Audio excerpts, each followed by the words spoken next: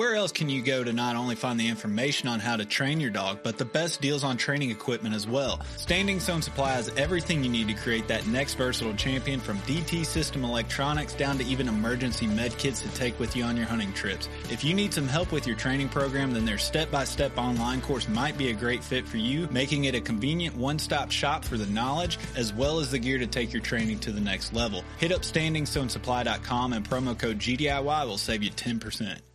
As someone who constantly travels to new locations out of state to hunt, I have to rely on map scouting before I even get in the truck. Onyx Hunt Maps makes it super easy for me to plan out my trips as well as track my success while on the trip. The offline maps, along with the tracking feature and ability to add pictures to my waypoints, means I can always reference old trips and hunts to better prepare for the next. When planning your next hunt, be sure to use OnX to put you and your dog in the best situation you can. Use code GDIY20 at checkout to save 20% and know where you stand with OnX.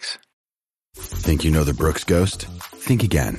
Introducing the all-new, better-than-ever Ghost 16. Now with nitrogen-infused cushioning for lightweight, supreme softness that feels good every step, every street, every single day. So go ahead, take your daily joyride in the all-new nitrogen-infused Ghost 16.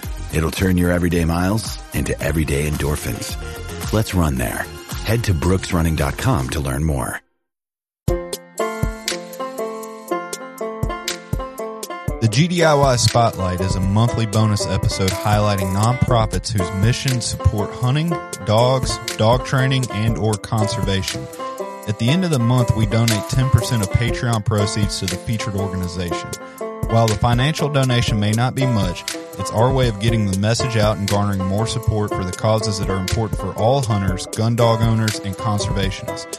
Please check out our Patreon at patreon.com/gundogityourself to help support these great organizations in addition to helping out our podcast. We really appreciate all of our patrons, and as always, gun dog it yourself.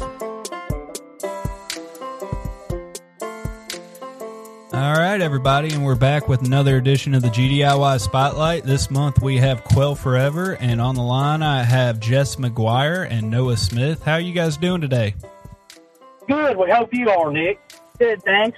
Yep, I'm just living the dream. I'm excited to talk to you guys about Quail Forever and kind of the actions and what you guys are really working on to provide good quail habitat all over the country and more specifically the Southeast.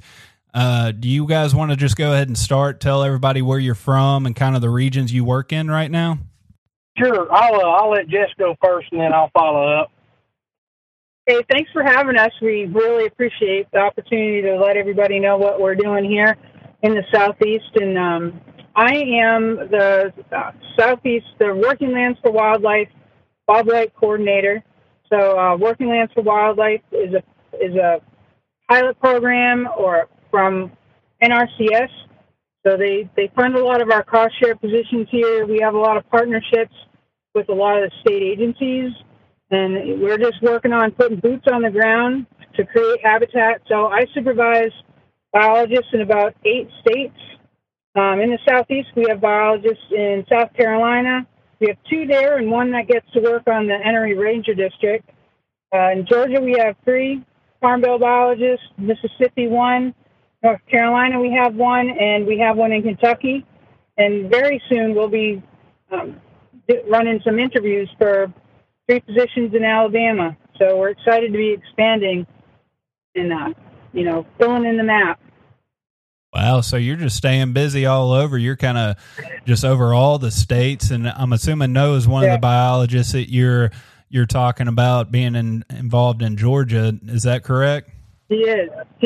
Yeah. We're glad to have him on board, and he's getting a lot of acres on him. So yeah, we're real pleased about that. So real quick, describe what the regional biologists do. I know a lot of people, when they hear Quail Forever or Pheasants Forever, they really think about CRP and up in the north, but down here in the Southeast, like you said, there's a lot of hands at play in each state and each region. So Noah, what do you really focus on, and what's your job like? So, working as a Quail Forever biologist in Georgia, Nick, basically I am doing all the leg work to provide for Quail Forever's, main mission, which is basically improving wildlife habitat. That's our bottom line through public awareness, education, land management policies, and other programs. And so basically, like I said, I'm just doing all the legwork, meeting with landowners, meeting with agencies, and just being the boots on the ground to get that habitat implemented in the best way and in my mind, in the quickest way possible. So, it's, in my mind, it's a numbers game. And so every acre we can add to quail habitat is a small victory. So, we're just trying to be as impactful every day that we go into work as we possibly can. Yeah. And, you mentioned CRP as being kind of the bread and butter out west and up north. And I just think that part of that has to do with just not being able to explore EQIP and CSP in ways that we probably could have in the past. Working Lands for Wildlife is an EQIP program, so that's a little bit different. We do a lot of the same things on the ground, same practices.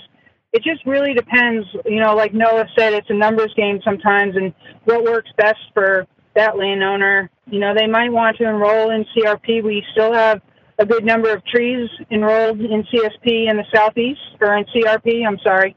But, for our row crop producers, it might be a little bit better for them to enroll in CSP because they already have their farms, some practices from their farm, and they just need those enhancements. And, wildlife enhancements really is the way to go on a lot of these places because we can get a lot of ground covered, and then they still stay working. That's what we're concerned with, is making sure these, the land is still in working condition for the producers, so they keep things going. They still provide for habitat, and they're not led to pave it over. So that's kind of our goal, and we'll work within all those programs, and I think you're going to see EQIP and CSP really taking off here. NRCS is committed to their Working Lands projects that they have out there, and there's a lot of money. By far, Farm Bill programs is putting more conservation on the ground than anything else.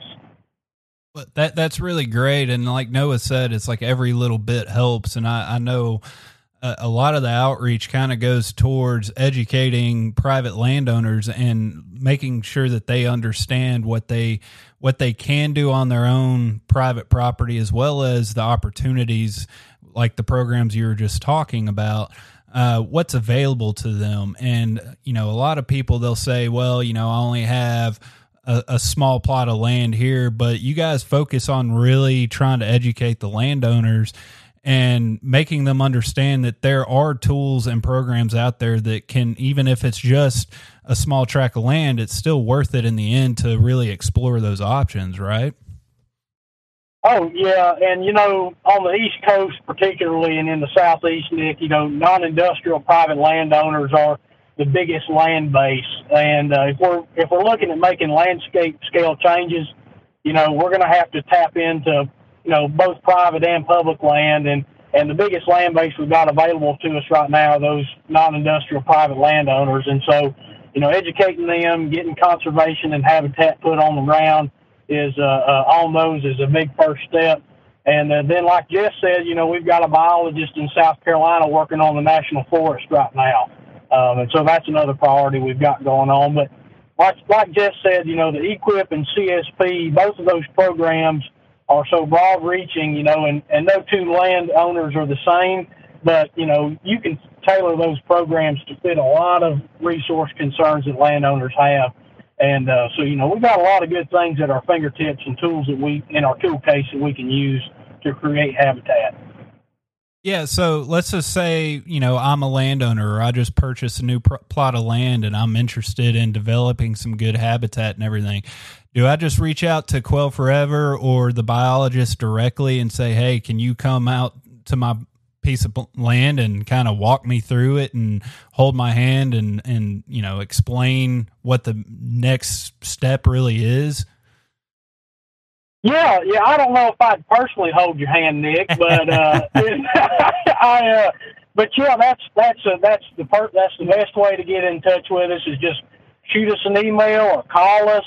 You know, and you know, every one of us will be more than happy to get out and help you in any way we can. Yep. If you go to www.quailforever.org, you scroll down to the bottom of that page, and you look in tiny letters at the bottom. It says, you get your magnifying glass out, but it says find a biologist, and that'll send you to a link where you can put in your zip code, and it'll show you the closest biologist to your area. So it's pretty easy to find us. Okay, and so literally the biologist will come to your property and kind of help guide you and tell you, okay, this is a type of habitat. This is what you want to plant. This is kind of the maintenance that you want to do. And then, you know, if there's a program available or money that can be had and some benefits, you guys are really just going to walk them through it, and hopefully that they get motivated to actually turn their property into a good conservation site for these birds. Yeah. So, you know, we do everything from providing technical assistance to administering the Farm Bill programs that might benefit that landowner if they're eligible. So, you know, that's kind of the bread and butter right now. And it, you know, it's working. You know, we've got projects that are on the ground right now. You know, we're making an impact, you know, today. And so that's what's really important. And the beauty of it too is that, you know, we don't claim to be experts in everything, but we've created partnerships in every state that, you know, if we don't know, we reach out for help. You know, we always ask the landowner, well, what do you hope to get from your property? Kind of what do you already have there? So if they're interested in, you know, maximizing their return of investment on their crops, I'll bring in maybe one of our precision ag specialists with me to the property, and we do have one in Georgia now. We reach out to an extension and have them come out with us, forester, their family forester. You know, we all kind of try to work together and come up with the best plan for that landowner. Right, and that's so important to kind of piece it all together. And like you said, if you don't know the answer, there's somebody out there that does know the answer. And so that's right. Here in a minute, you know, let's touch on some of the public property. But before we move on, can you kind of give your spiel on, you know, you'll hear it from a lot of people say, well, why would I want to support private landowners getting involved in doing habitat restoration if I don't get to benefit from that, if I don't get to hunt that personally? You know, walk us through why that's so important that, like you said earlier, every acre counts, and it doesn't have to just be on these giant tracts of public land, especially down here in the Southeast. Yeah, so it's, you know, like I said, it's what we face right now in the upland game bird world, you know, and specifically for quail in the Southeast is trying to make a landscape scale change.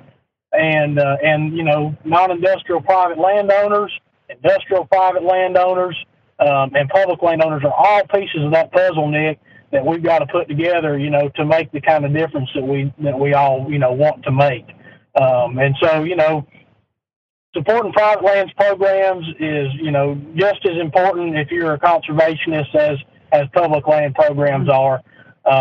You know, and it's all a piece of the puzzle.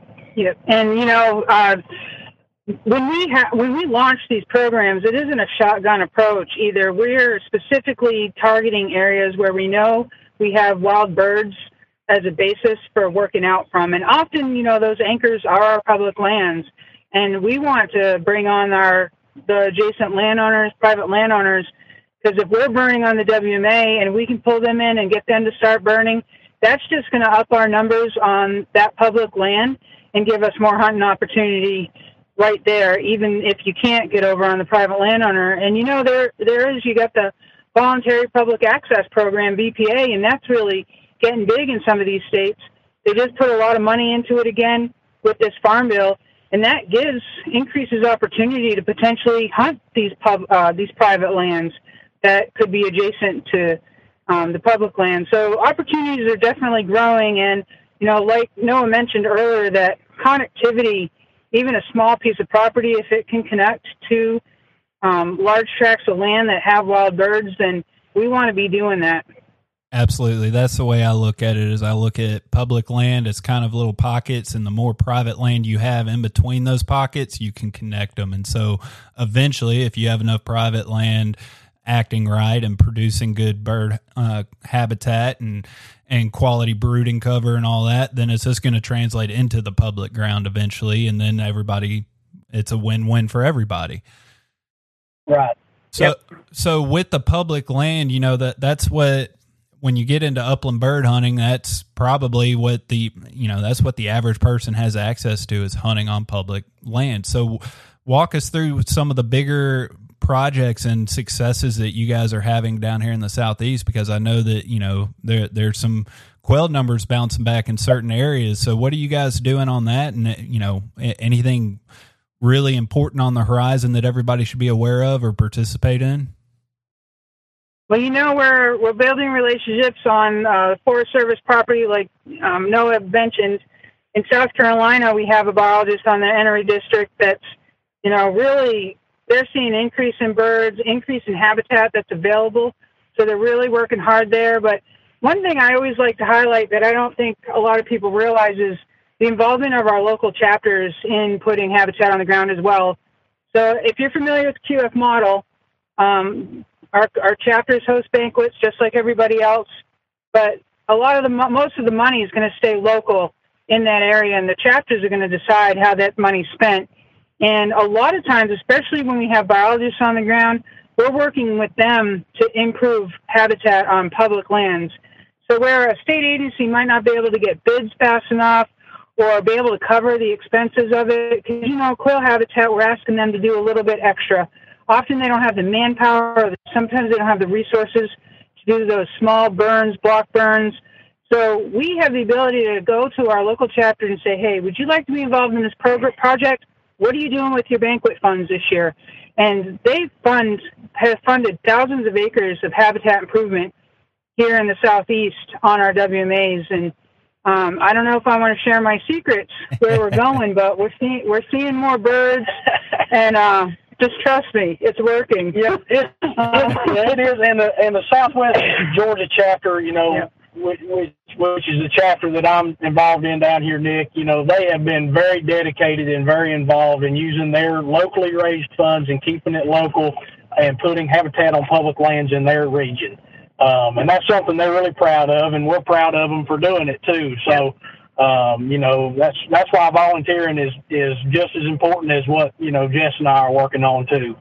That's right. Absolutely. There's a ton of different ways to get involved, and I think a lot of people involved in Quail Forever, that they talk about the fund staying local as opposed to, some other organizations to where maybe they don't know exactly where their dollar's headed. But with Quail Forever, it does stay local, and it does help with, planting the right habitat, pollinators, or burns, or just, getting the right landowners set out on the right way. So I think Quail Forever, it's just, in my opinion, just getting bigger, and it's really paying off in a lot of the areas, and you can see that in the bird numbers. Yeah, we're getting into the schools as well. So either shooting sports or, putting a pollinator patch at a school. They're really amping up some of the stuff that they're doing there with outreach. And, that's really what's going to save us all here, is getting that generations, the kids, to understand and appreciate what we're doing, mentoring hunters, or just mentoring, bird dog trainers, whatever you need to do to protect what we're all working on. And, the local chapters really do that. We've got a Red Hills chapter there that's on the border of Florida, Georgia, that is at a shooting range once a month, and they invite people to come out. You buy a new gun. They'll help you work through it, get used to it, target shoot, give you some pointers, and tell you how awful your form is, which is usually what I'm getting. Yep. But, so they're doing things like that to really, not only help habitat, but help sport and, just keep things going. Absolutely. Well, I think what you guys are doing is great, and it's really paying off in a lot of areas. And I know we could talk for hours on end on specific projects and everything that you guys are building and working towards. But this was just kind of a quick snippet, especially in the Southeast region, saying, hey, there is some habitat going on in the Southeast. A lot of people don't think there really is. You know, with that being said, is there anything specific you want to touch on or that we haven't covered, or anything you want to put out there to kind of everybody keep their eyes out for? Well, you know, we reach out to our membership quite often. So one of the things, you know, we're just going to throw out there is, you know, membership is super valuable. You know, you might think that $35 isn't going to go very far, but it does. We're able to use volunteer hours for match. You know, just buying a bag of seed for a project, things like that is really big for us. But beyond that, you know, we do a lot with policy as well. You know, we've had some great things past year recently working with partners, and that's because of our membership, calling, writing letters, sending emails, and we need that support to keep doing what we're doing and making sure that habitat and, you know, just is a priority in DC especially. So that's kind of where we need help often. And, you know, our members, they answer the call, and I'm really proud of that for QF. Absolutely. Well, I appreciate your time coming on, because it is important to get involved and support these. $35 membership goes a long way. And as I told you guys, you know, our spotlight companies, we always donate 10% of our Patreon proceeds every month to the feature organization. And that kind of works out right at around a membership. So we're going to be picking out one of our Patreon patrons and who's not a member and getting them a membership, and hopefully they'll stick to it. And you have a member that is around for years to come, and not just because GDIY bought them one. Well, we appreciate that. We really appreciate that, Nick. And, you know, like Jess said, the members are the backbone, and we're so thankful to have y'all and that you know, support us and everything. So, you know, we're tickled that we get to go out and put habitat on the ground and interact with the members and really try to make a difference. So. Absolutely. Well, I thank you for your time. If y'all stick on for a second, I'll go ahead and shut this off, and appreciate everybody for listening. All right, thank you. Thank you. Thanks for listening to this month's GDIY Spotlight. If you would like to see more on this month's featured organization, please check out our Facebook and Instagram at Gundog It Yourself. You can also find the organization's link through our website at gundogityourself.com. If you have a suggestion for a nonprofit that could be a good fit for future episodes, please send an email to us at gundogityourself@gmail.com. Everyone seems to have the same questions or concerns when they start trying to decide which kennel to purchase for their vehicle. Perhaps it's time to stop asking all the questions and just design the perfect setup that meets your exact needs. B-Pro Kennel specializes in designing and fabricating custom Premier dog boxes handcrafted right here in the USA from high-grade, lightweight aluminum. They'll get you set up with the size dimensions, lighting, storage, battery boxes with solar charging, and anything else you can dream of. Stop stressing over buying the wrong setup, just have to replace it again in a year.